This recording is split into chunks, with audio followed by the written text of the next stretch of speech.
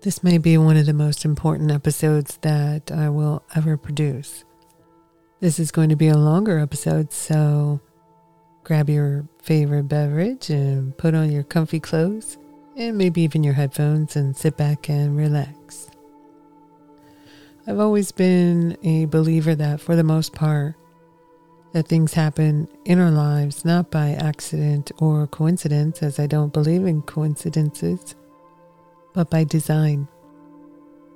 And what I mean by that is that we as humans are controlled first by our own thoughts and desires, or our ego, if you will, and then our reactions or non-reactions to those thoughts and egocentric personal desires. But beyond that, what about the design of those who control society from behind the curtain? Those individuals we have never met and may never meet who have the power to control societies through mass media propaganda, disinformation, false flag events, and ulterior motives to enslave populations through such forms as legislations, laws, food production and distribution, or lack thereof, our water resources, and even our freedoms to move without encumbrance. I'm talking about a very small entity of people who have a narcissistic God complex, who feel it's their right to control the masses and the direction that humanity will have to abide by if you want to live on this earth.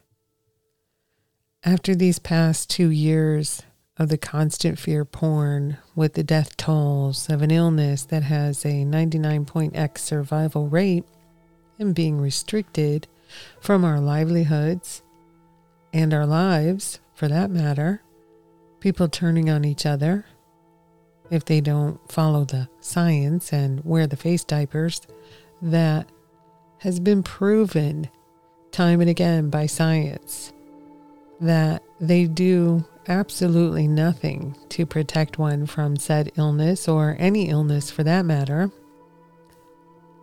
but has now been proven to harm people from breathing in the tiny fibers from said masks and our own expelled toxins from our bodies.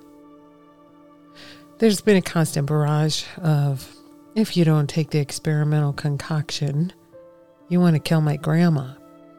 Really? Are humans so gullible to believe everything that is reported without doing their own research? I say yes. Have we become so weak-minded that we actually believe the powers that be have our best interest in mind?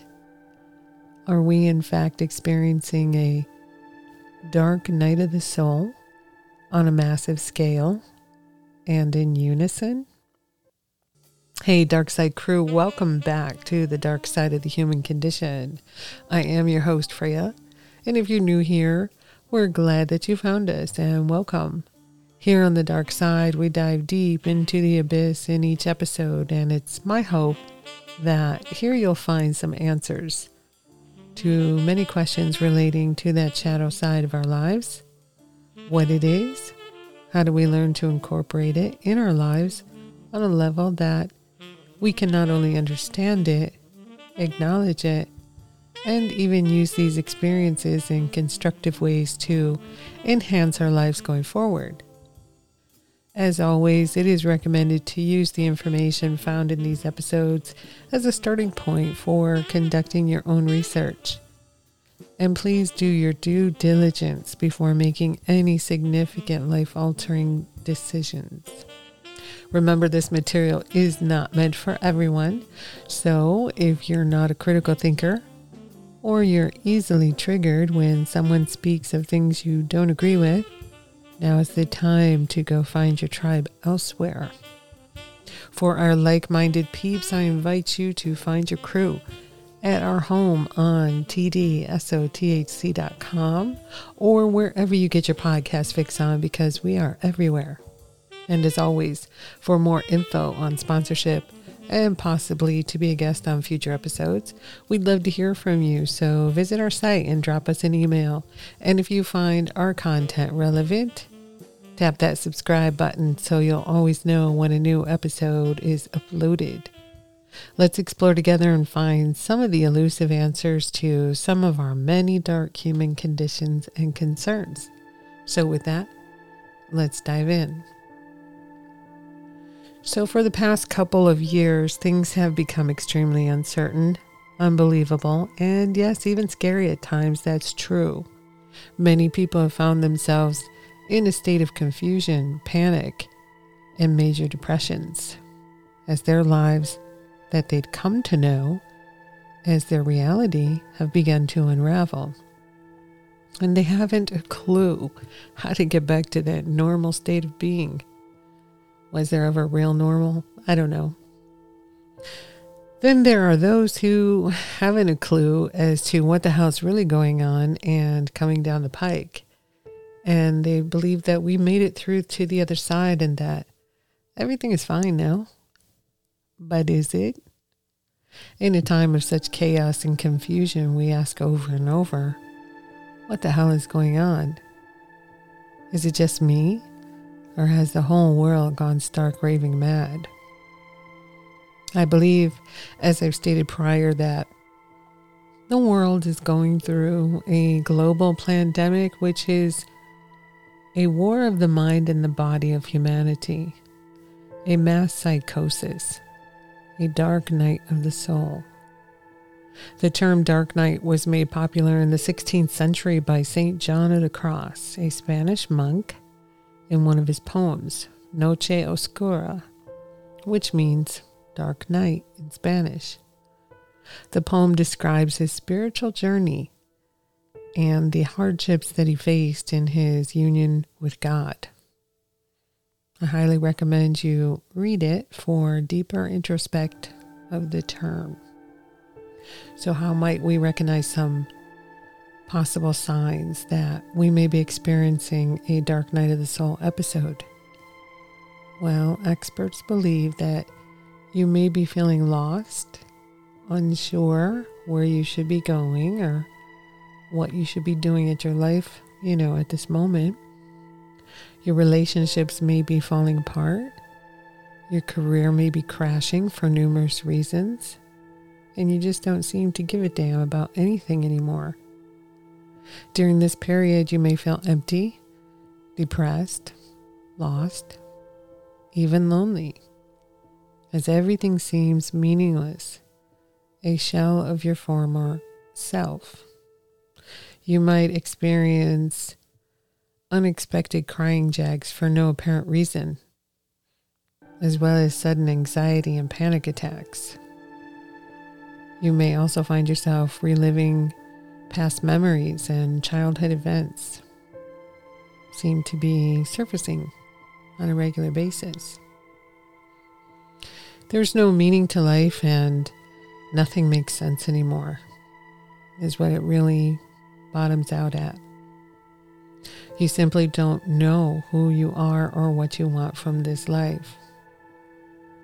Unfortunately, some people have fallen so deep that they've chosen to opt out and have committed to the ultimate tragic decision, as they just couldn't bear the new way of existing that has been thrust upon us from those few in power.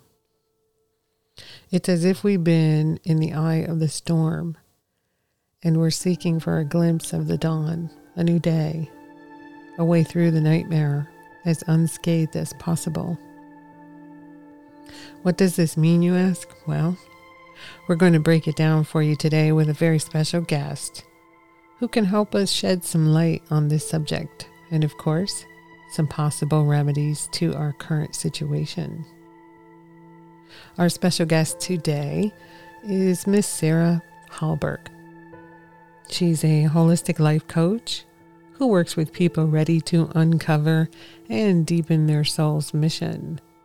Sara's natural interest is human behavior, and a quest to ease her own suffering led her to learn mindfulness. NLP, which is neuro-linguistic programming, CBT, cognitive behavior therapy, as well as somatic, energetic, and spiritual modalities and principles. The more she learned and implemented in her life, the more her life transformed with a newfound thirst for life. The last 2 years, it's become more evident for Sara that what we're being presented with is the opportunity to take stock in all areas of our lives where we're out of alignment with our soul. Those who are heeding the call are who Sara works with to break the cycle of self-censorship, self-sabotage, and to stop waiting for a hero to come and save us, and step into who we truly are, what we're here to create and embody in our soul.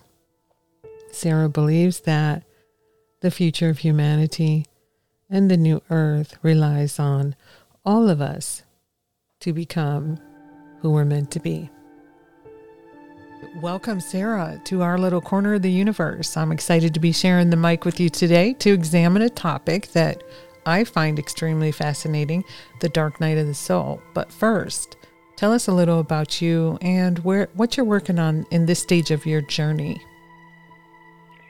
Yeah, well, thank you so much for having me. And I'm super excited to be here and have this conversation with you. And where I'm at right now and in my journey and what I'm working on, I have a coaching business that I'm really kind of, because it's also parallel to my own journey and my own growth. And that's really what I love about coaching, is more to become a vessel, if you will, about whatever I'm going through, to turn around and be able to help people just a few steps behind. And that behind doesn't mean that worse and better or ahead or not. It's just that whatever chapter I have just embarked on and sort of got some insights is what I then can kind of turn around and offer maybe what that brought me. And that could be, anywhere from a couple weeks of something that I work on to like a few years where that finally something shifts and we are able to see a different perspective that we then can provide to others that might be working. And how did you get on this? How did you get on this particular journey that you're working with people right now, coaching? Well, that's a really good question, and I think it does tie into a bit of what we're going to talk to today about, like this dark night of the soul. Awesome. So I think that's really, I don't know if you want to just dive in right there, right now. Well, it sounds amazing. And as we go, definitely we'll bring up more information on it. And I've heard that the dark night of the soul is kind of like a death, but I believe what it actually is dying is our ego. So I call it the DNS. So if I say DNS, that's what we're talking about. How can our audience relate to it, what we've been living through these past several years? Like, I feel like more people are not aware that that's exactly what they've been going through, because for years we've been living through ego. Like, I want to buy this, I want this new car, I want this big house. But yet in the last couple of years, with everything that we've been going through, all of that is crumbling. People are losing their homes, losing their jobs, losing everything. Like, everyone's going through it all at once. And it's been really scary. But I feel like most people don't really realize that this is their dark moment. So how can people relate to it that aren't even familiar with what we've been going through? Yeah, I think that's just it. Because usually the way, I see the dark night of the soul, it's more or less life showing you where you are not being true to yourself, where you're not I would agree, aligned with your soul, right? Where we've just been so conditioned, and this goes back to our childhood, to where we really start this betrayal of the self. Conditioning. Because and conditioning and this betrayal. So what happens, say there is a situation in our home, and this is also something that I think a lot of people have a hard time embracing. A lot of people say, well, I had a really good childhood. And I'm like, sure you did. But there's going to be moments where we had to sacrifice our needs to have our needs met within whether it be school or the home. Especially those who were raised spoiled. And maybe they were an only child and the world was at their feet. And now the world's at no one's feet except for the elite of the elite, which I hate to call them elite because there's nothing elite about them. But those people are still fine. It's the ones who were given everything, but now as they're grown up and having to fend for themselves and maybe still have it pretty good. But this last couple years, maybe they've reevaluated, hey, the world doesn't owe me a living. And now here we are. So. Yeah, exactly. That's just it. That's a really good point because there's no thing as like ideally there's an ideal childhood, but in reality that's not the case because it could it could be as small, and that's just, there's big T traumas, which is really what we think about having a traumatic upbringing, right? Where there's some sort of severe abuse or neglect, like emotional or physical, right? Sexual, all that kind of stuff. But there's the little T traumas where it could really be, someone saying, hey, Mom, look at this beautiful drawing I did. And they say, I don't have time. Right. In that moment, that little part of you feels insignificant, doesn't feel heard, doesn't feel seen. Your needs are met. Or on the other side that you bring up, there can be this over kind of, oh my goodness, you are the most brilliant child. And you are going to, where there is really... I'm guilty. I'm guilty of doing that with my children. I think we're all guilty to a certain level. If you, really love your kids and you want to see them succeed and you want the world to actually be their oyster, if you will, for lack of a better way of saying it. But then as they get older and they feel like betrayed, Mom, you lied to me. Like the world isn't bowing down to all of my needs on a daily basis. So and here's the question I have too, as far as, are we born with the ego, and is our journey to tear down the ego as we become more connected through years of engaging and finding ourselves in where we might fit in this world? And some of us never find where we fit.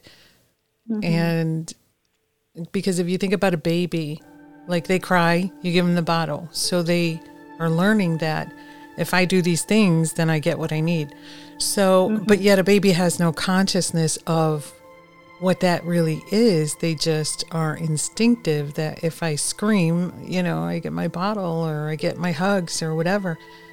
So it's so confusing to me that we are born with it before we even know what it is. And then as we grow, we start to understand what it is and we start to use that on the world. And then at some point, the world is not responding back and you're thinking, wait a minute, all I had to do before was scream and get what I want. And now that's not working anymore. So that is a pivotal moment, I think, in our lives where we realize we're not alone. Everyone has needs. It's just who's going to get theirs met at what time. So. Yeah, and I think a lot of that, the way, I see it is that really that dark night of the soul moment, if you will, or moments, compounded moments. It's really where we start to take back that piece of that responsibility, right? Where we we put that blame on, our spouse and our children and our employer and the economy and our neighbor that, until we have to look in that mirror, the universal mirror, right? Exactly. And it's typically not I'd say the first part. I say that's more the consequence. I say the first part is really just this tearing down of everything that we saw, how we saw ourselves in the world, how we saw the world around us. And there's kind of a way where that start. So here, you know, what's currently going on, I think a big catalyst for the dark night of the soul to kind of come on for people has maybe been people that have really trusted the pharmaceutical industry, right? Correct. Like there's, Correct. You know, why, you know, the medical industry is there to protect us, to keep us healthy, to care for us, kind of thing. And, you know, now there's probably is a lot of people that are just starting to see, and, you know, I think they even started 2 years ago with this weird, you know, it's very odd behavior. And a lot of people were like, hey, this doesn't really add up. And now I think, you know, we're going to get the second wave, the people that have really kind of toed the line because, you know, why would the government lie to us? Why would the pharmaceutical people not be, you know, having our best interest at heart, that kind of thing. Right. And there's something in their external environment that if they didn't see it for the past 2 years, then now might see it, right? Because they know, you know, they see firsthand. Number 4. Their cousins, yeah, exactly. Number 4. Around. I'm just like, wait, right? What? Number 4? Yeah. Are you kidding me? Yeah.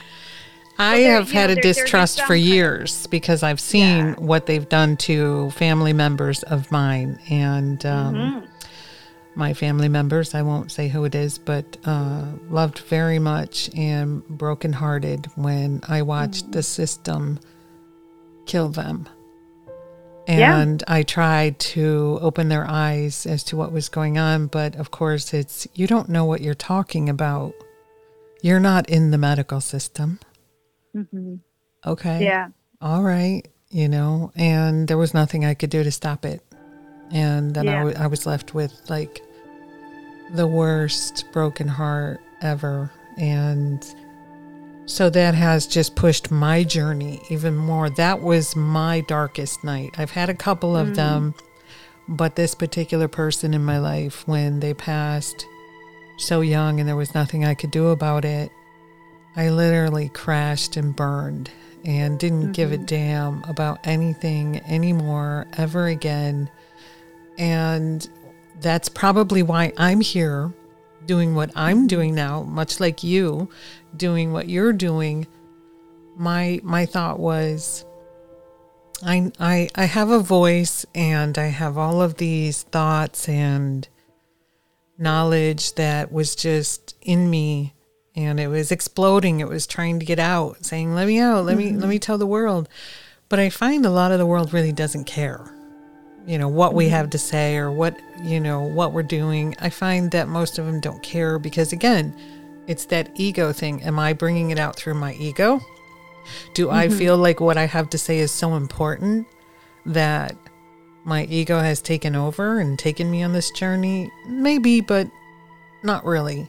Not really. It's a way of saying, I was here, and this is what I experienced on this particular journey. Whether or not we have multiple lives, I don't really know. I'd like to think so, but I was here, and this is my story, and I want to share my story with like-minded, you know, those who understand and who get it. So that was my dark night, and so I think that is what has brought me here to doing the podcast. So yeah, that's beautiful. And I think that you hit on this crash and burn really stood out to me. You know, this crash and burn kind of moment, because that is the initiation, right? Like the initiation to because crash and burn is typically it's something external to you that you're or something that you're facing within yourself, that you come to a certain breaking point where like this pattern can't continue, this behavior can't continue, I can't keep going that way. And we get to a point where, and more so that can be that internal, where it's like me, right? Or external, there's something happening external to us. And then we have that choice point. Some people don't see it as the dark night of the soul, and they just become jaded. They become jaded, they become extra, double down on the fact that they have to just kind of only fend for themselves, and the world's shit, and it's everybody's fault even more than it was before, right?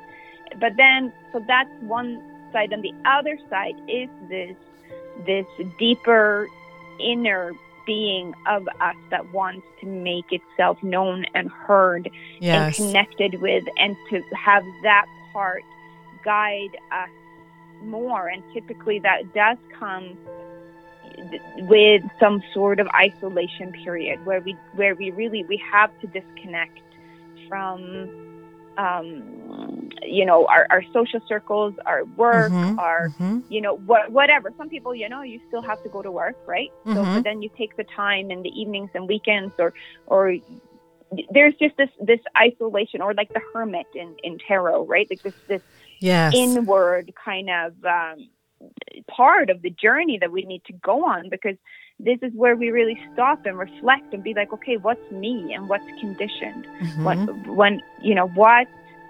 How I experience this. Well, I feel like where does that stem from, right? Yeah, and the past 2 years, especially, when this episode all started, I think it gave people a chance to be with themselves. And it was scary. And I went through it more or less on my own, since I live alone, which was fine. I didn't have to be bothered with anyone. I was alone with my thoughts. And this is kind of when I started doing what I'm doing. But then there's those who have family or significant other that they lived with.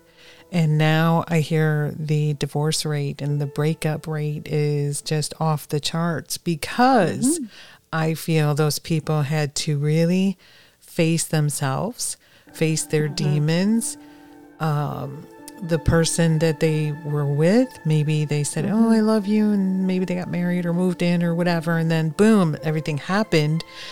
And then they realized after a month or two in lockdown, they're like, I don't think I like this person. So, and then it gets to a point where I don't think I like myself. Like, oh God, and I'm trapped, So I feel like this has been, I guess you could look at it as there's benefits to everything. And this one, it had some bad things, but I think that a lot of people had to be forced to get in touch with themselves and with their relationships around them, be it in their own home or family or friends. And the isolation. You can come out of the isolation a better person, hopefully, or you come out of it and say, I'm not doing that anymore. None of that made any sense. And this is the direction I feel I need to go going forward. So who I feel the worst for, though, is the children. I feel like the children who got caught in that situation had no idea what life was even about to begin with. And now they were stuck in a home, say maybe with abusive parents or all kinds of craziness, and they have no control. And then they were locked out of schools and they were on the computers, and that's never going to really be the same, especially when they're just learning. They need that social interaction with other children. I feel like they need to see faces. Like when I go somewhere and I'm kind of forced to have it on for a moment, say if it's in a store or whatever, and you're looking at these little babies and they're looking at you, toddlers, like, how come I only see half of a face? But at home, they might see their parents' whole face, and then they're out in the world and they only get to see half a face. And I personally have boycotted places that demand that you wear it. Because I feel like if we all just live our lives and not pay attention to what's trying to be demanded, then we just go about our life. But then you got other people who are like, nope, you must comply. You must do what the elders tell us, and it's frustrating because you want to help them, but in your own way, you're like, no, that's not my journey. And then where do you cut that line? Where do you find that you have to pull back and say, that is not your journey to tell someone else how they should feel or what they should or shouldn't be doing? Like, where do you draw the line on that? That's a really good question. And I do feel like that is a paramount part of the dark night of the soul, because as you go through this, after the isolation, what then emerges is more this true authentic self. and your conscious self, right. and your higher, a more of a connection with your higher self and a higher perspective on how this world works. Mm-hmm. And this higher perspective on how this world works, I think is really, really, really key. Because without it, these last 2 years, you'd be ragdolling. You'd be, all over the place. And right. I get still caught in it. It's not like I'm above it all the time, but I know what I want myself to pull back to. And that is the knowing that we all come here, the way I see it, we come here as these spiritual beings to have a human experience, to have certain journeys, certain lessons, some things that we're going to go through. And I cannot control what that is for anybody else, but my job in my journey and on the other side of this dark night of the soul, where I can see what's conditioning, what's programming, what's a limiting belief or a trauma response to something, because especially if you have a really visceral reaction to something, it's your nervous system kicking in, putting you in a fight, flight, or even a freeze or a fawn response. Right, so you're just reacting. It's external threat. Yes. Right? So, and that can be a shutdown response too. It doesn't have to be an aggressive response, right? You can be shut down, which is more the freeze, and the fawn is the people pleasing. That's when we just swallow, we just agree, we just become small. Go along to get along. Right? Yeah.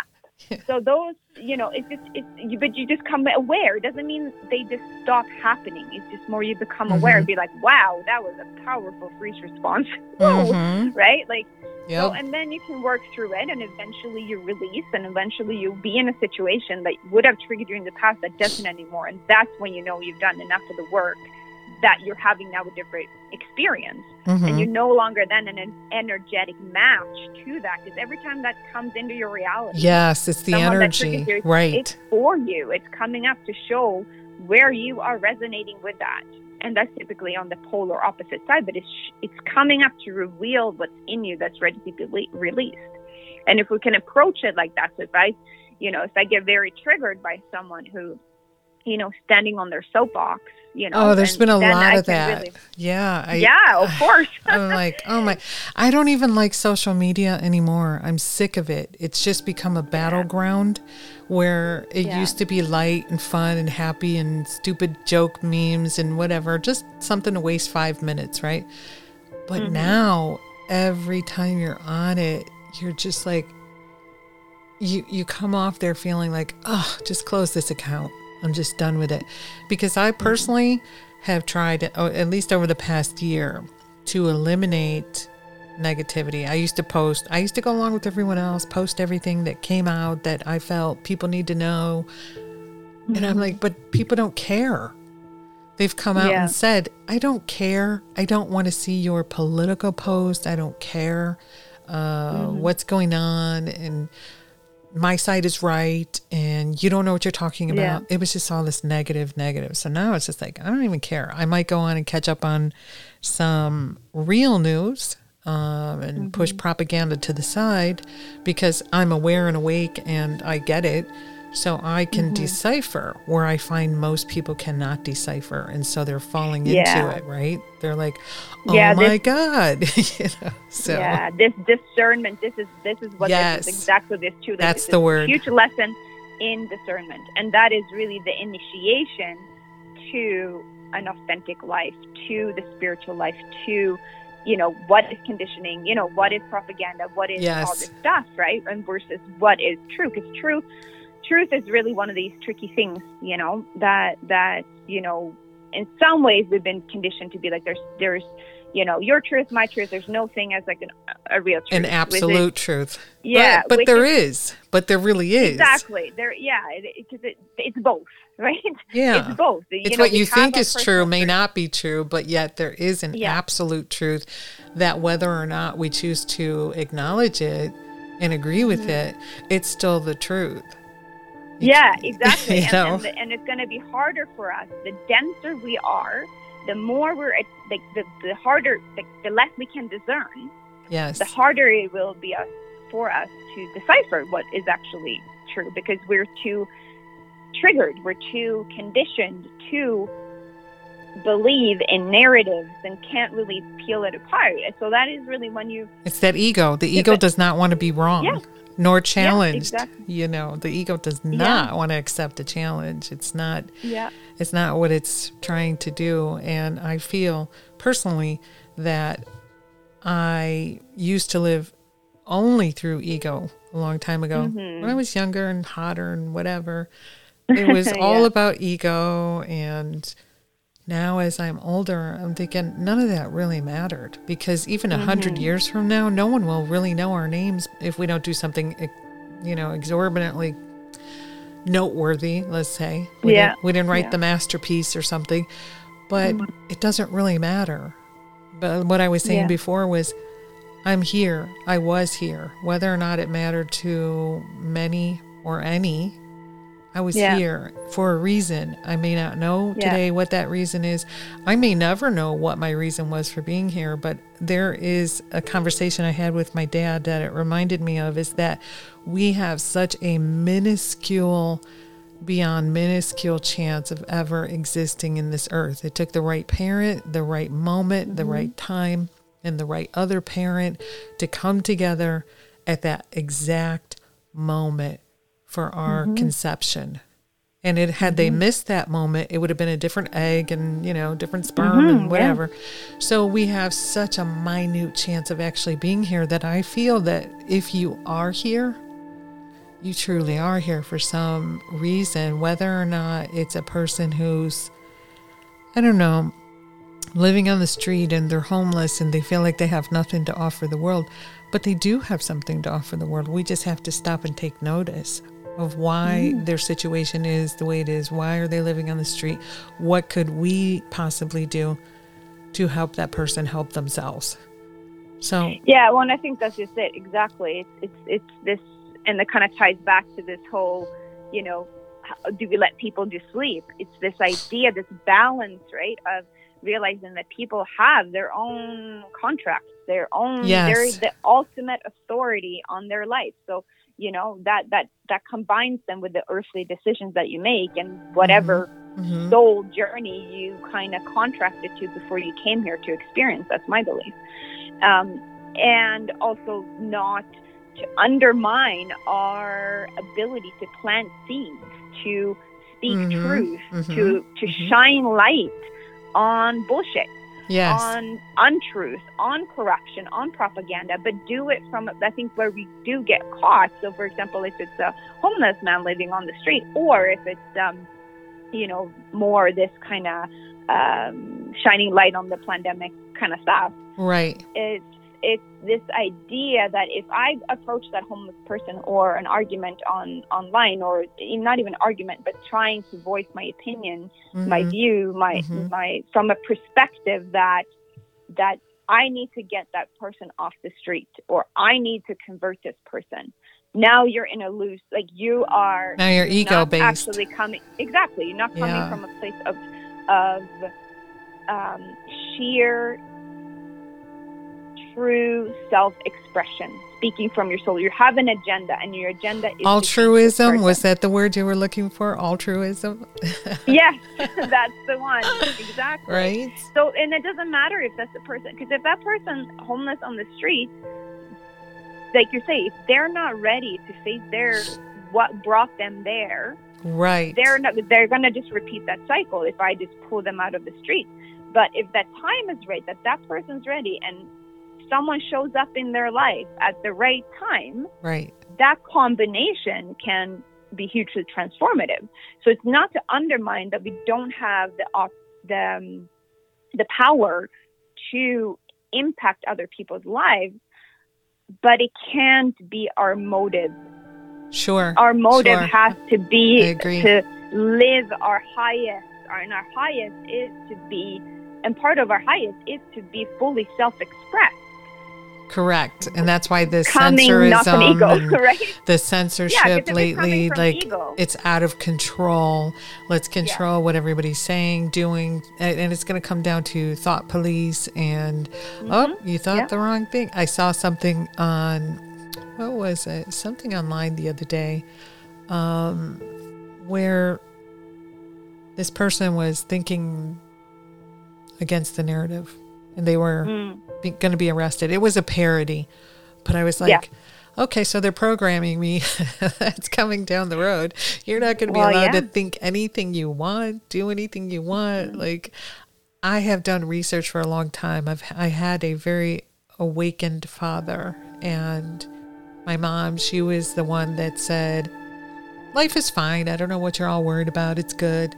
But my dad was like, no, these are the things that are coming, so he woke me up a long, long time ago, and then he passed in 2010, and now I have so many questions because here it is, everything he talked about, and I'm like, oh God, where are you, Dad? So I just take those lessons and try to use them first for myself, and if they seep out into the universe and affect someone else in a positive way, that's great. And if it never reaches someone else and it just stays here, okay, then that's what it was supposed to be. So, but also, I don't even think that's possible. I don't think that's I hope not. Because we are interconnected, in ways. So whether you go more like Jungian, like, psychology based on this collective unconscious, or if you go more I'm fascinated by that. That there's all this connected, consciousness, right? Like consciousness can't just be separated. Like you are like the drop in the ocean kind of methodology. Is that the word? Yeah. Yes. But this idea, right, that like you doing your work can't be done in isolation. The work you're doing is directly shifting the collective, and the collective, what's being demonstrated in the collective, what shows up in the collective, is a reflection of all our individual states, and vice versa. That's because when you kind of embrace that as a reality and that as a truth, that there is no, then this whole idea that like I need to go and impact people in a big way, I got to build an empire, ego. Then you realize Then you realize that is just a way for you to feel significant. But when it's more this realization that whatever work I do, it's like putting it out in the pool and out and forth. And there's this really cool it's like that little kid that pees in the pool. Eventually it's going to be around everybody, right? Whether you wanted to, you could stay in that corner of the pool, but it's coming your way. Yeah, exactly. There is no isolation. There's also then this, and when we look at it the other way, that what's happening in the external is just a reflection of our own unconscious and our own unwillingness to look at ourselves. That then becomes projected, that we pick it out in other people. Well, recently, right? The ones that aren't following, the ones that aren't doing it. And what you're saying is valid, because recently I was brought back to that frame of thought when I was discussing this past 2 years with someone very close to me, and I try to let them know things that are going on, because they know what's going on, but they don't do any research because their life is very busy with family and things like that. And I get it. And they said to me, quite honestly, I'm aware and awakened to what is happening, but not every little piece of it can I involve myself in. I just have to live my life. And then whatever's going to happen, hopefully I'm prepared. And if I'm not, then I'm not. And I get it, because they're able to live at peace with their family and their life and continue forward as if none of this is going on, even though they're aware that it's going on.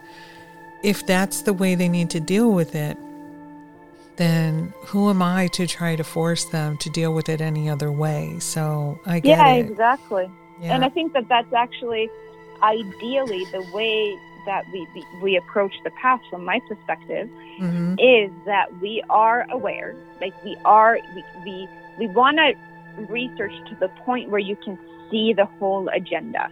You know that this is nothing to do with a pandemic. Right. There's, this is like, so you can, because that's also, then you don't hang by the hopes, like, are the mandates going to listen? Are they not? What's happening next? Right. Like, where can I, because you're thinking this is going to be over if this is over, but that's it's just never going to be over. From the truth.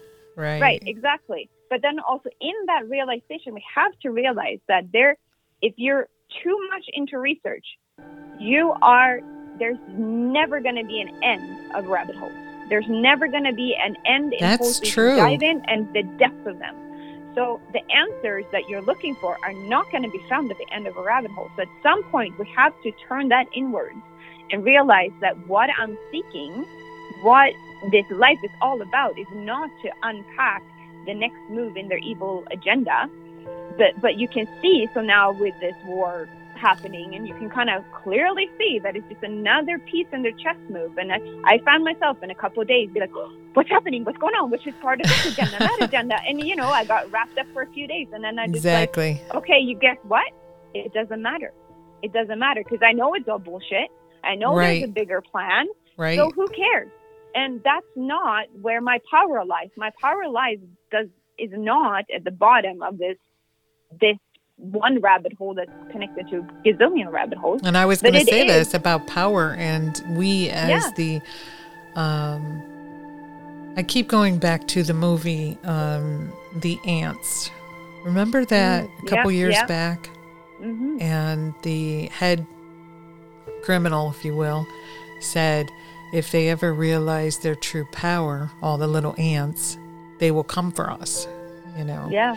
And I think that's kind of symbolic of what is happening right now. We are just the little ants, and we're not organized in our thoughts right now and in our actions, quite honestly, to bring us together. We're still caught in this, if your side and this.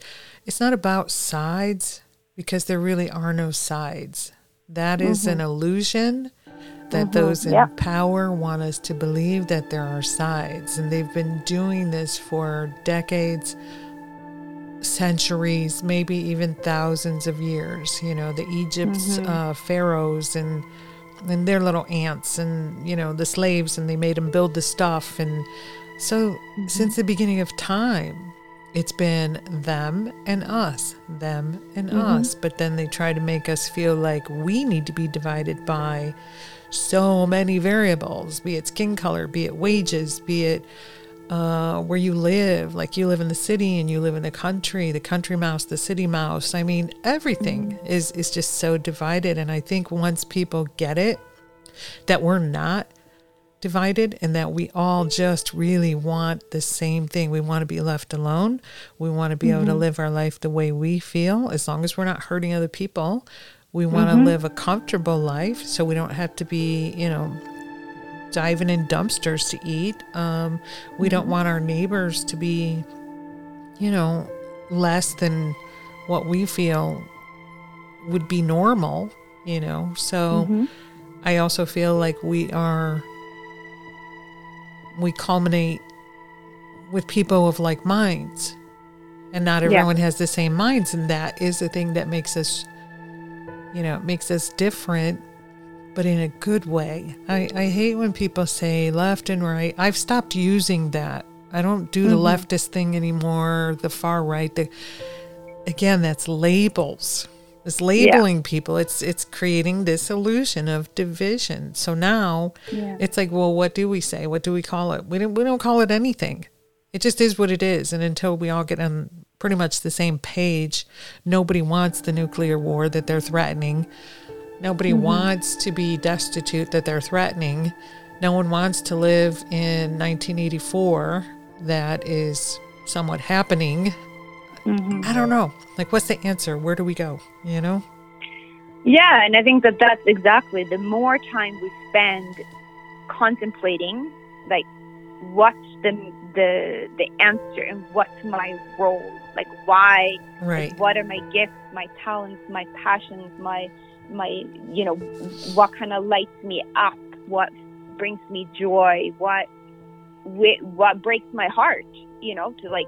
Because in there kind of lies our path and our pursuit and what we're here to birth and here to change, but we don't change it from within the structure that's here because this whole structure, this whole system, it's all set up perfectly. People are like, oh, the system's broken. I'm like, no, it's not. It's working exactly as designed, right? Exactly as they planned it. Yeah, so it's really about, and that's also my thing, a lot of people are like, I'm, a freedom fighter. I'm like, great, but how about if you were just free? Right. And like, because you're actually, by saying things like that and trying to take down the system and change the bylaws, word fighter, right? And fighter, exactly, that energy, that intention, the actions can actually look very similar, very the same. But it's the energy you're coming from. It's your intention. It's not acknowledging anybody to be an authority over you. Yes, there's certain things that I, abide to. I've always been a rebel, at heart. But it's like, I'm not gonna go hurt people or. I don't have a boss. That, right? But no one tells me what to do. Yeah, and I'm not gonna answer to laws that aren't even laws. That are just ridiculous because unjust. That's well, even here, like arrows on the grocery store, like which aisle to go which way. Every time I go there, I do too. I go the opposite direction. Yeah, because that people look at you like, "Are you crazy? You're supposed to go that way." No, you're the crazy one going that way. Yeah. And I did the same thing. Also, and at that point, it's just to be like, also, if you do receive some projections or find yourself judging. It's just an opportunity then to release that. Yes. You're walking that on those arrows the opposite way as a free sovereign being, not as a I'm the rebel and you guys are the sheep, because now you're playing into that division that they're looking to create. Exactly. So I've tried to soften that up. I really have tried to soften that part of thinking about it. And when it first started, I would walk up to people in the grocery store and say, "Oh, do you know where I could find?" And I'm like, "Hey, how you doing?" And then people would look at you like, "Oh my God, you're standing right next to me. Oh my God." And I felt so sorry for them because they had such fear in their eyes. And I was like, oh, I just wish I could hug you, And yet they weren't ready for that. But then as time went on, people started to say, hey, someone's talking to me. Yay, So it takes time. And it takes, like you were saying, people have to come to it in their own time. So you can't force it. And also, but then also realizing that like our actions do ripple, right? So, and this whole idea that like self-censoring, because I see that's the other side. You have people that see what's going on, but they just bite their tongue. They don't use their voice. They like, what am I going to do? I'm just going to rock the boat, and who am I to make a difference? And, so that's I love rocking the boat, side. quite honestly. I always have. And but, I think a lot of people, though, are waiting for someone else to do it. Do you find that? Well, absolutely. And that's kind of part of it. Like, what difference will it really make if I say something or not? Like, that's not going to make a difference. So I'm just going to shut up. Right? Right. They're waiting. They're just, there's other people that are speaking out. Why do I need to? Right? Not realizing that this is an initiation for their soul. Yes. Right? Yes. This isn't, and so if you're on that side, that's the initiation to really own your voice and to face the fear of rejection and abandonment. Yes, there it is. There it is. No one wants to be rejected. Yeah, and this is a very primal fear that we have. Like it's part of like our reptilian brain. Like it's really, I love that really, description really of that. The primal. I totally 100%. I love that because it really is primal. I feel like we're at the precipice, if you will. I've heard that word used a few times, and I was thinking, what precipice? But now that I have thought about it for a few months, I was like, we really are at a precipice of the extinction of humankind. Or going forward in a whole new way that we have maybe never experienced, where people actually come together and learn to live together and respect each other. And there are some people that don't really care either way. They're just like, whatever, I'm just doing my thing. Okay, if that works for you. you know. Yeah, but that's maybe that's not their soul calling them. Like if you, and Right. that's what I mean. The person that feels that like like this is just I want to speak but I don't. It's like that's the initiation of your soul that then embark on, right? Right. And if that fear of rejection and abandonment, that's actually your childhood wounds coming up for you to heal through this catalyst, feeling the need to speak out at this moment, right? Well, because as a kid, you're always told, shut up, be seen and not heard. Well, and it can be more. It can be literally deep, you know, like your father was never in your life. And, you know, like it can be really but and I do like to draw a difference between a limiting belief, you know, a limiting belief being more like be seen, not heard kind of thing. And more of that kind of trauma being more maybe you're coming to your parent in distress and they're saying you should be seen, not heard, as opposed to you're just blah, blah, blah, and you're told. You know what I mean? So it's really very nuanced, very, very nuanced. But if you're in distress and you're not comforted and supported, or, you know, that will register as a trauma, and that will taint everything that you do going forward until you get to kind of like heal that and release that, right? Well, you know, I feel like there's, I guess the good part is that we are all different, but we're all the same. You know, it's that dichotomy of we're all going through the same experience, but we're all experiencing it differently. So how can we identify the dark night of the soul, an episode, if you will? Because I think people can go through many through their lifetimes, but how can they identify that they're going through that versus, say, just a normal, if it is normal, depression episode? Like, is there major differences that you feel people can relate to, like, oh, this is something bigger than I've ever experienced, or, oh, I'm just depressed again, nothing's going right? Like, what are some of the differences you think? Well, I think that depression is the attempt of a dark night of the soul. That interesting. It's your, because the depression is also your soul trying to talk to you and say, hey, like, something's off. Okay.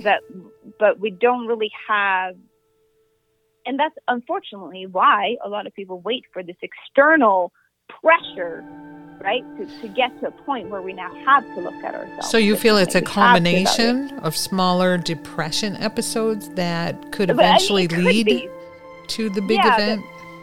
Because typically, it could be, right? It could be. And you know, we can feel, you know, it's not to feel that, I think that's maybe a whole other episode in itself, but this idea that, you know, I got a feeling you'll be back, Sarah. I think you'll be back. Yeah, all be like roses, you know, we should all be happy all the time. Like, that's something we need to just kibosh, because that's not life, right? And this illusion that we should never feel sad or struggle or frustrated or overwhelmed is actually what's the culprit, more than that we're not happy, right? So then we can get caught up in this kind of thinking that something's wrong with us, when it's really just, we just need to embrace the fact that we're human, and human comes with a shit ton of stuff, right?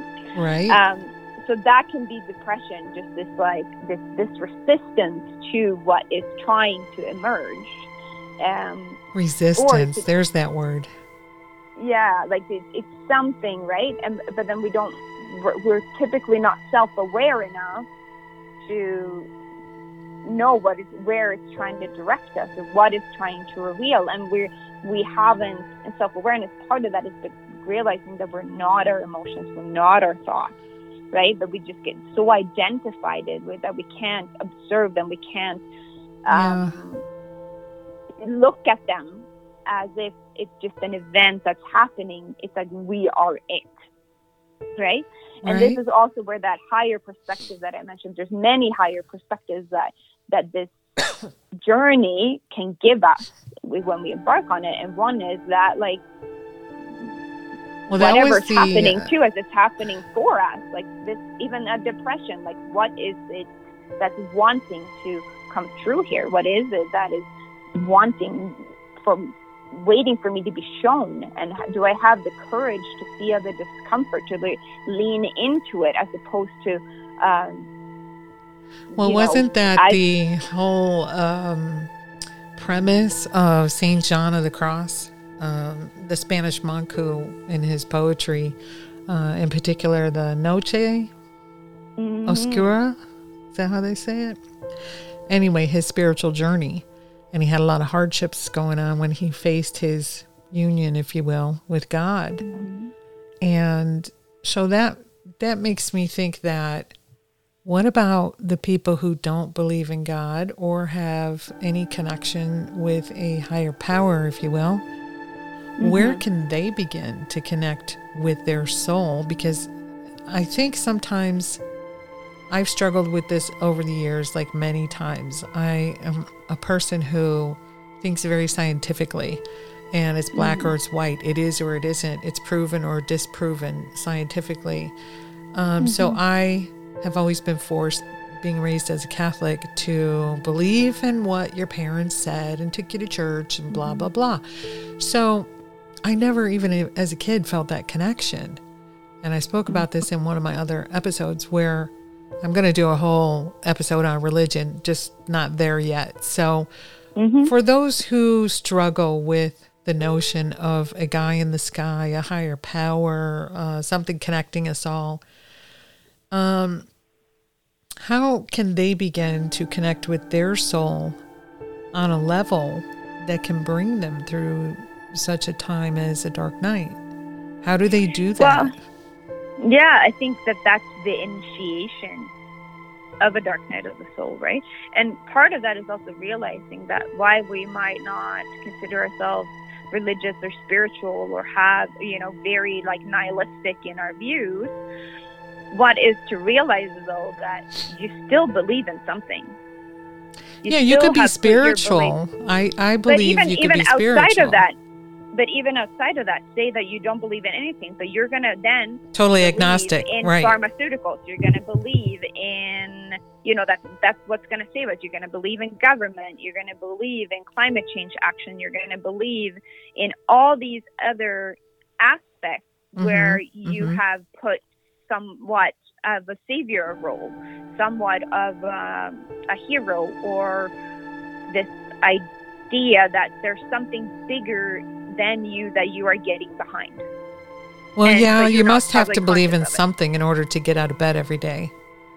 I always thought that, in order for you to keep getting up, there's something that keeps waking you up, something you believe in to keep bringing you, out of your cave every day, and whatever that is. But I find personally that there are people who just can't really get behind it, and I can identify with a lot of what they say, because I have, like I said, been on both sides of that fence many times, back and forth through life. I'm thinking, how did all this get here? There must be some supreme being that put all this together and makes our body work like a computer until it doesn't, and our brain think and communicate and analyze until it doesn't. But what is the whole point of any of this, since we all just die anyway? That is my biggest question. What are we going through all this for if in the end we all just die anyway? So, well, and I think that's the first part there is realizing like where you have put your beliefs, and then deciding where you want to put them. You know what I mean? Like, and part of that, quantum physics and stuff like that. Like, physics and spirituality. Science. I love science. Messed, right? Yep. I absolutely love science. So if that's, your boat, then for sure, if there needs to be those kind of quantum entanglement theory and all these really, really cool stuff, there's stuff out there that can really blow your mind and open your mind in ways that maybe they haven't been opened before. But part of that is also realizing, why are we here and why are we going through all this? It's you have the freedom to choose whatever you want to think about that. You know what I mean? And it's you can choose to believe it's all for nothing and we're all going to die and who gives a shit, that's one, like you have the freedom to choose that, but what makes you feel most, I just want to know, why do we go through everything we go through just for one day? It's cut off and that's it. And I'm like, but why? Why does it have to, why can't we just keep on living, like, and go on and on? Why do we have to just one day? And some people are just getting started and boom, it's over. Like what? Yeah. Say a 2-year-old, has a brain tumor, and like, what was their point of being here? What was it? A lesson for their parents? Was it a soul that came into the wrong body at the wrong time? Like, so many questions. So this is, I think there's a lot of questions, but the beautiful thing there is that you can make it mean whatever you want. You know what I mean? Like, that's what I'm kind of trying to say. I just want to know the truth. I just want to know the reason. But this is kind of where, I guess, if we could raise our consciousness to a point where we really stripped away absolutely everything that with our condition, maybe we could see that truth as the capital truth, where we just know that what that truth is. But in this 3D body, and where I am at on my journey, I still see truth a lot through my perception, right? Mm-hmm. So, but the way I see that, it's that there's no wrong body. Like, it's not like that, say the 2-year-old, it's not like that was wrong. That was what was supposed to happen because it happened. Like it's just this. But that's where I feel a lot of people have issues with God. Amongst many others, like war and famine and disease and stuff. Yeah. And yes, I agree. A lot of what we go through, maybe 98% of it is man-made. I believe a lot of diseases are man-made. Whether someone chooses to agree with me or not, that's fine. I really don't care. Mm-hmm. That is my belief. I believe we create our own destruction on a daily basis. But for a baby to come into this world and not get to really be here to make an impact, or maybe their impact, we don't really know. Like I say, maybe it was on the parents or whatever, but that's what a lot of people have issues with. And I know that people say, well, if you don't believe in God, you're probably into Marxism and blah, blah, blah. And there's all those isms, No, why can't I just have questions without, of course. Without you throwing me into some group that I don't want to be in, like what, why can't I just be curious? And why can't I express that curiosity and expect to find an answer that is valid? One of my favorite classes in college was social. What's that? Gosh, I can't think of it. Social studies? No, that was high school. It's basically social something. It's basically how the world works. And we had the coolest professor. She would come in her jeans and her biker jacket. And it totally wasn't her, but that was day one.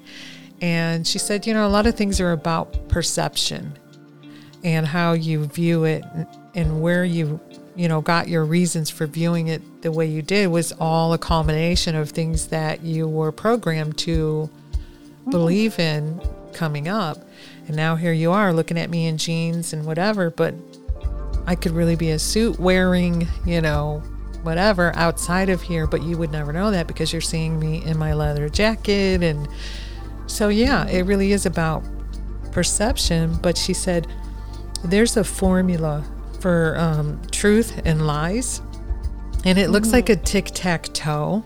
So truth plus truth equals truth. Truth plus lie equals, what was the third one on that one? And then lie plus lie equals lie. But there's something in the middle there, and I forgot that one. But it goes along with that perception thing. Truth will always be truth, no matter what. No matter, even if you put a lie with it, it's still going to come out to be true in the end anyway. And a lie will always be a lie, and the truth will expose that lie. So well, exactly. And that's how I see it too, right? Like, it's this if you look at it more like light and dark, like truth being light and dark being light, right? Right. And you can't make light dark, really. You know what I mean? Yes, you can extinguish that light, but that is very forceful, right? Right. But you can't have darkness creep in on light. But you just need one light in a dark room to light it up. Right. It's that one candle thing. Right. Yeah, exactly. Truth is just way more potent of a frequency. And when we also realize that there's this scale of consciousness, a scale of frequencies of different vibrations that they vibrate at, they have different speeds, and lies are very dense. They're very dense, and truth is a very high frequency. So it just can't exist in the same realm. Right. So that's why you need this propaganda and the brainwashing and the conditioning and all this subliminal bullshit on TV and radio and everywhere. Yes. And they actually made propaganda legal. Wasn't that under the Obama administration? Where I'm sure he passed a law to make it legal. That it was done it way before that, even if it wasn't legal. Right, exactly. Yeah. I feel like a lot of this has been coming on for so long, and I don't care what people think about Trump and his administration. I don't care what they feel he's done or not done or could have done or would have done. I feel like at the very least, and he did do a lot of good, and I'll defend that to the end of my days. He did do a lot of good for the country. But beyond that, I feel like he woke a lot of people up that were sleeping and enjoying their slumber, and life is good as long as I got my rent paid and food on the table. Don't mess it up, But I feel like he enlightened a lot of people to what's really been going on. So he ignited that light, that kindled that fire. And now it's a movement. A lot of people on their inside too, the people that were really, really triggered by him. Right? Oh, absolutely. And that was part of his role, was to bring that to the surface so we could heal it. Right? Yes. What is that kind of, and really personify. Right now we're triggering America. Lots of people listening, I'm sure. Yeah. And it's okay. It's going to be all right. In this, very narcissistic in the sense of me, I did that, I'm the best, very successful, very much money, very boasty. So that's a deep a shadow of America, right? So that brings up, the people then that, typically be on the left that's really disowned a lot of that, right? That really feels like there's a lot of shame, a lot of they're not proud to be American because of this, right? Right. Those kind of traits. So and I think that's just it. If we can arrive at a place, whether it be the 2-year-old or a Trump, with a tumor or whatever, right? This kind of place where we can just see that everything does serve a purpose. And that 2-year-old might not, leave a huge, legacy in terms of the, something tangible, but the legacy that child left on their parents and those around them. And yes, it might be sorrow, it might be grief, but who's to say that that's not what they need to go to get on their path? Oh my God, I just had an epiphany when you said that, Sarah. Oh my God. Yes, I totally got it now. What I considered to be something horrible and tragic, and the 2-year-old and the tumor and the whatever, and then the outcome on the people around the 2-year-old and where the direction that sends them in, that happened to me. I just had that epiphany, losing this close, let's say, family member 5 years ago. And it caused me to crash and burn because they were young and they had so much life ahead of them. And I tried to save them from themselves. And so when I couldn't save them from themselves, some of it had to do with their own behavior and some of it was physical ailment. So when I couldn't save them and they passed anyway, my whole life hit the ground, like I said, and I didn't want to get up. I almost couldn't get up. I had people in my life saying, you need to come stay with me till you can get through this, blah, blah, blah, you know. But I was like, no, I actually need to just be alone. I need to be alone in my misery and suffer. And I did something to bring this on. So I was going into a really dark place, like where I didn't want to live anymore. I was that dark. And I don't know what kept me going other than one other individual in my life. And if that other person wasn't here on this earth, I really don't think I could have lived 1 minute longer. And that's the honest truth. And I've never felt like that about anyone or anything in my life, that I just kept on going through life, you know, and whatever happens, happens. And yeah, I've lost people that I loved and whatever. But when this particular person left, I couldn't make sense of anything anymore. So, like you said, what does that person do when that 2-year-old is gone? What direction are they going in? That happened to me. So here I am, you know, like I took all of the information of a lifetime of learning and I brought it forth into what I like to call a truth cast, because I just want to share truth with people. I mean, some people will reject it. Some people will think, oh, she's crazy, you know, whatever.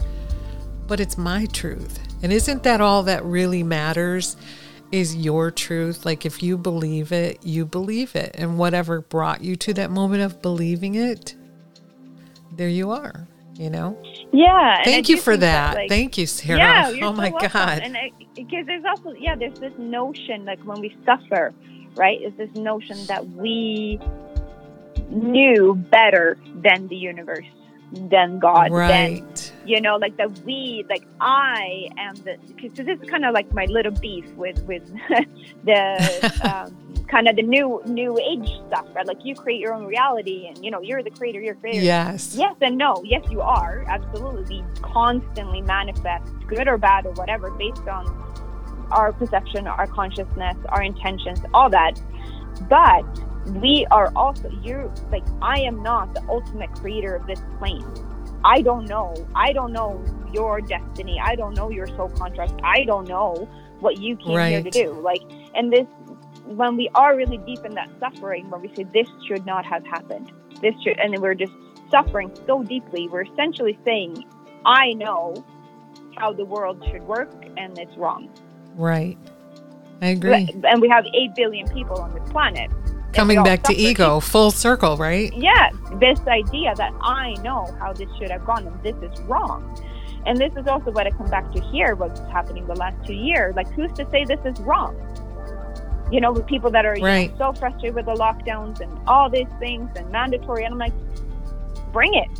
Bring it. This is clearly what we need as humanity, to start to question things, to start to say things, to start to take our power back, to become really sovereign and you know, the ultimate authority on our life. And this is that pressure cooker that society has now brought us, so that we can come back to ourselves. Pressure cooker. I love it. Great analogy. Yeah. That is awesome. And if we then think that this shouldn't be happening the way it is, we will suffer greatly. But that doesn't mean we can't use our voice to shine light on, because this is like, we wouldn't be where we are today either if we only relied on the mainstream news, right? Like, we need people to like show things the way they see it, and like this doesn't add up. But we're not doing it from a place that this shouldn't be happening and this is wrong, and we need to fix this from a place of like this kind of place. And we can have there's such a thing as sacred and righteous anger, and it can motivate us, but we want to be careful to not get stuck in there.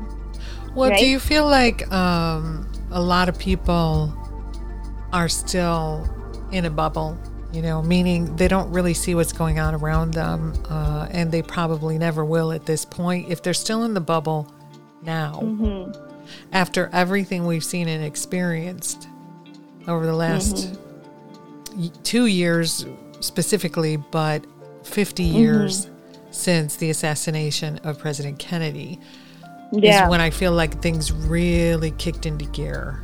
Like really kicked into gear. And we still were sleeping. We didn't really understand. We just thought, well, some crazy person, killed our president, and that's really sad.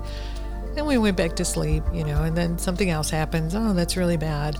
But I think now, if you are still in a bubble at this point, there's no saving you. There's no waking you up. There's no redemption, right?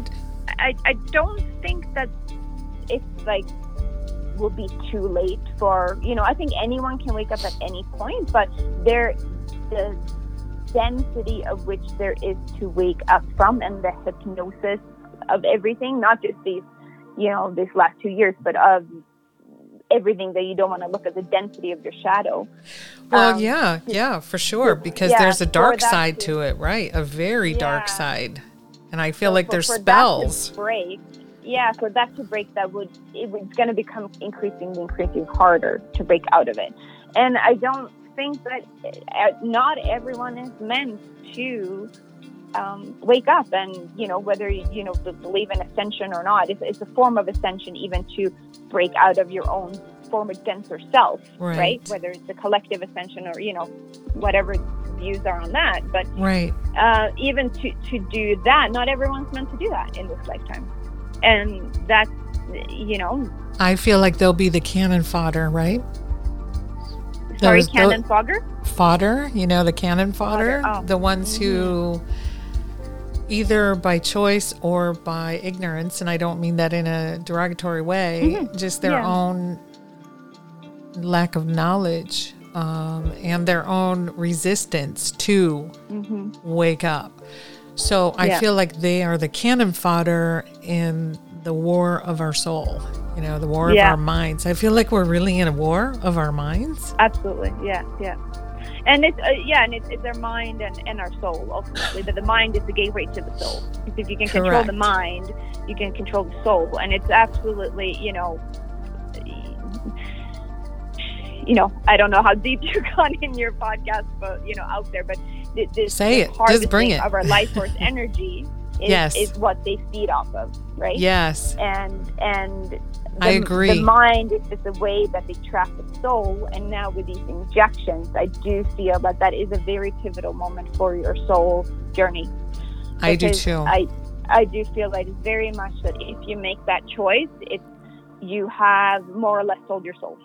I feel like recently I've seen a lot of people, especially out in the cyber world, where they are now severely regretting doing that to themselves, and they're scared to death. Like, oh my God, what's inside of me? They're freaking out, as well. They should freak out. And you want to say, hey, look, I was trying to tell you like a long time ago, but you said I was crazy. Yeah. But in a way, I don't want to be like that. That doesn't help the situation. I really, really am not trying to come off that way to anybody, because I feel bad. I feel sad that I couldn't get through to you in particular, whoever it was that I was trying to reach, I feel bad. Because we know we're going to lose a lot of people over the next few years. We know this already. We know it's coming, and that's why the new narratives are coming out about. I heard one yesterday where high protein in your diet messes with the male reproductive juice. So there's a narrative coming to why you can't get your woman pregnant, so that's already starting. It's a little bit, they put that seed out there, and there was, and high protein is leading to heart disease now. So there's that narrative. Well, I saw daylight savings leads to heart attack. Oh, yeah. I saw that too. I was like, oh, really? Who knew? Yeah. So why don't we just go back to not ever changing the clock? Yeah. Will that help? Which I always felt like changing the time was stupid anyway. We're not out there in the farm fields and need the daylight. No, it's just a form of control and to throw us off, and that's where our circadian rhythm. Yeah, for sure. Yes, I have found that I was sleeping in the last couple days. I'm just like, and I've had insomnia for about a year now. I think the most I get sleep at night is maybe 5 or 6 hours. Oh, wow. And then I'm exhausted through the day, but you get through it, and then you lay down and try to go to sleep, but now you're wide awake, and so I don't know what I'm going to do. And I refuse to take any pills of any kind. I'm more into a natural, holistic type situation, the CBDs with the THC, but I haven't even been doing that because I feel like I want to stay aware. And I feel like sometimes I feel like the THC CBD combination numbs you a little bit too much. See, I was thinking, wonder if there's something there for you, because I was thinking when you want to stay aware, or in a way like that, it's something about sleep that doesn't feel safe for you to go into sleep. Maybe, because they say, like the worst thing is to be woken up in the middle of the night with a bad phone call, or, and that did happen to me. I was 19 and I had just moved in with my boyfriend, and middle of the night in June, my brother was 18, and I heard this banging on my door, and it was like 2 a.m. And and I didn't have a phone yet because the phone company hadn't been out yet. They were due to come out like in 2 days to put the phone in. So my sister was at my door, my older sister, pounding on the door saying, "Get dressed, Jay's in the hospital." And he was my brother, right? And I was like, what is going on? So like you're in this daze and you're thinking, am I having a nightmare? Am I dreaming? What's happening? So then you go to the hospital, and of course my brother didn't make it. He was at a graduation party and things got a little out of control, and somehow he winds up dead. Okay. And we never heard the whole story of what happened. There was a million stories, but none of them collaborated, right? So that happened when I was 19 in the middle of the night. And so I don't know, maybe there's, but I think it's just been this whole thing. That. Thank you. Thank you. He was my buddy, my best friend. Yeah. Well, and that's the thing too, like when we, speaking about, like that, his soul journey, and part of it, and part of that is also not to bypass, because that's what can happen too, right? When people get too spiritual, they don't want to feel their feelings and deal with grief because they're spiritual. Right. Oh, I went through a dark night then too. Like I'm saying, that might have been maybe my first experience with what that was, but I didn't know what it was. I was 19. I didn't know that because I had built a memorial for him on my dresser and my mirror and pictures and just like a lot of stuff. His letters from his wrestling days, a picture of his grave. I mean, I just went all out there. And I was with a new partner who eventually became the father of my kids, and he says, well, maybe you need to go to speak to somebody about it, And so I did. I tried to see a counselor for a little while, and she just didn't get it. And I didn't know that there were specific counselors that would speak about grief or whatever. Just somebody local in the neighborhood went to see her. And I kept leaving there thinking, you haven't a clue what I'm going through. And of course she couldn't, because that was her profession. And yet she had never experienced it. So that leads me back to thinking, unless someone has gone through it, they haven't a clue what you're talking about or what you're feeling. And this journey that we're all on together now, since we've all been through it together, but have experienced it differently, I don't know, like some of us are going to make it and some of us are not, and that's it. Yeah, and I think that's just it, because in the coaching industry, it's unregulated. It's kind of like the wild, wild west. Yes, it is, for sure. But the beautiful part about it is that it is unregulated. Like you can just have a profound experience yourself and transformation yourself, and you can be like, hey, I want to help other people do that, and you can go do it. Right. So I know that good and bad with both, right? Both sides of that, right? Right. And I know that we're coming up on your time frame here. We've got about 10 minutes left, and you said you had to go. I'm going to keep you on time.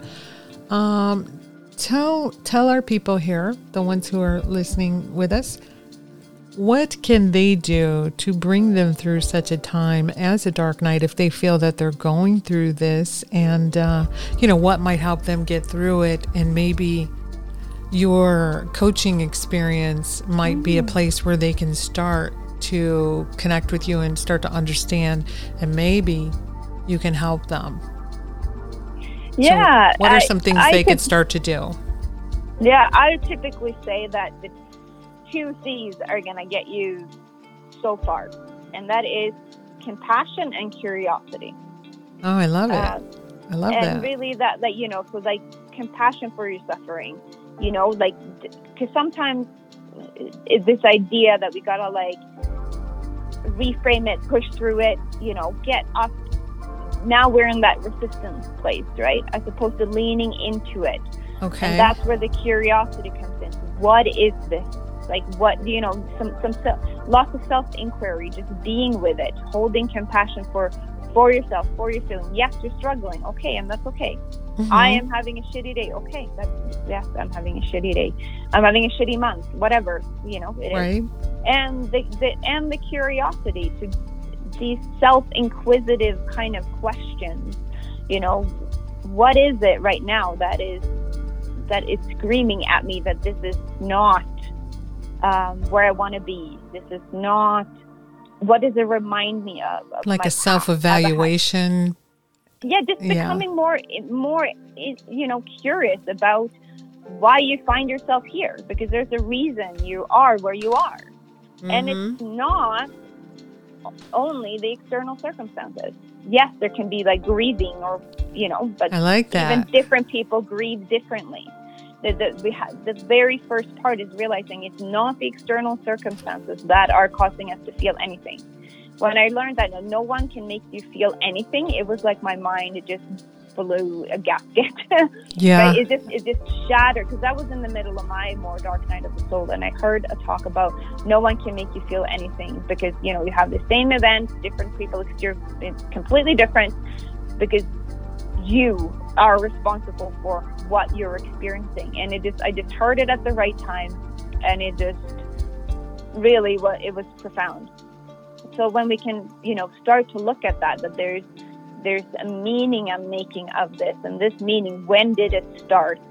Because pretty much everything you can trace back to childhood or significant sort of traumatic experiences through our adulthood.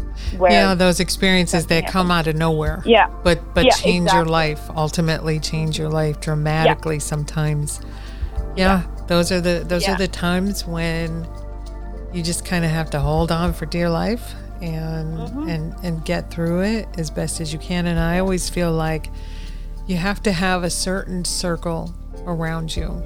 I love circles. Mm-hmm. Circles have been, and it's weird. Squares, okay. Triangles, okay, whatever.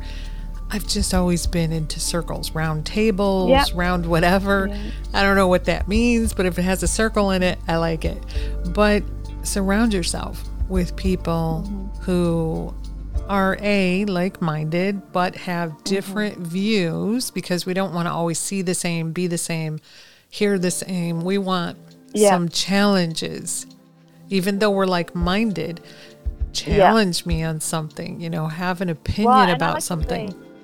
Expanded, right? You want the people around that you feel expanded around, because they're challenging you. That's a good word. In a way that doesn't too much trigger you. Because you don't want to run from our triggers, but at some point, if all they do is trigger you, that can be quite toxic, and that's not challenging in the right ways. But the people that expand you, where you leave a conversation with something that you're like, that was interesting. What was, let me dig into that. Yeah. Right, exactly. So you want those kinds of people in your life, absolutely. And this is that part of that dark night of the soul too. It's like, if the people around you aren't your people, that could be part of why you're in the dark night. We call them your crew or your tribe around here, like our tribe. And then I've recently said our crew, since our theme is very dark and mysterious and kind of mob-like. It's become our crew now. So I like that. Sara, this has really been enlightening, and it has been interesting, and time has just flown by. So we're going to definitely have to do it again. And there's just so much we could have done on this topic that there's just not enough time in one episode. I would love to have you back sometime and maybe expand on this, or even go into some shadow work. That is very much key. Shadow work. I'm just now learning about the shadow side, even though I tell myself, yeah, I know about that. There's just so much to know from experts out there like yourself that have been doing this kind of work with people. And I encourage anyone that has any questions. Sara, how can people reach out and find you? That's what I want to make sure that they know. How can they find you if they're saying, hey, I want to talk to her. Maybe she's got some answers, or, maybe they want to work with you. How can our audience find you? Yeah, so I think probably the best way where I'm most active is on Facebook. Okay. Either my personal profile, I post the most there, which is just Sara Hallberg. Hopefully I show up there. Or I'm going to put a link up too on my, yeah. when I upload the episode, your link will definitely be there so people could click on it. But I just wondered if there was anywhere besides, say, the Facebook or... I am also on Instagram, but my account is oh no! Shadow. It has some restrictions on it. You got shadow banned. Yeah, it's weird. People can't tag me. I go against the community standards. Do you have an email? Maybe you have an email you can tell them. Yeah, we could. sarah.coach@gmail.com. Very good, and I have that in mind, so I'll go ahead and definitely share that with the audience as well. Sara, it's been a pleasure today. I'm going to let you get on with the rest of your day. We finished 2 minutes prior to what you asked, and so it has. I really enjoyed it. Thank you so much. It's been my pleasure, and we will talk again really, really soon. You enjoy the rest of your week. Yes, you too. Thank you, hon. Bye-bye. Bye. That was an amazing conversation with Miss Hallberg, Sara Hallberg. So I hope you enjoyed it as much as I did, and we look forward to having her back on future episodes for sure. If you'd like to contact her, you can find her link in the description. So we've reached the end of my favorite part of the show, the quote of the day. As highly sensitive empaths, we are particularly prone to experiencing the dark night of the soul. The less defined our sense of self is, and the more toxic energy we take on from others, the more we are prone to losing touch with our souls. And that's by Alethea Luna in her book, Awakened Empath, The Ultimate Guide to Emotional, Psychological, and Spiritual Healing. As we come to the end of the show today, I hope I've enticed your mind just a little bit.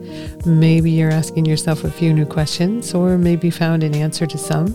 I'd love to hear your thoughts as to what you may have received out of the show today, and what dark areas you'd like to explore here on future episodes. I look forward to diving deep into many more topics with you and dissecting many more fascinating human experiences. For more info, please check us out on our site. Again, it's tdsothc.com. And if you like what we're bringing you, consider supporting the show on patreon.com/tdsothc. And as always, remember to hit that subscribe button on your way out so you'll get notified of new episodes. And remember, if today has you feeling anxious, confused, triggered, or even a little weary, take a moment right now to quiet your mind and just breathe. Let go of all your distractions. Embrace mindfulness. Focus your intentions on what you really want. Clarify and let go of that which no longer serves you. Remember, your determination is your power and your peace to realize your true purpose, as these brief but mindful moments can allow a new path to arise. So till next time, walk in the light on the dark side, right here where your vibe attracts your tribe.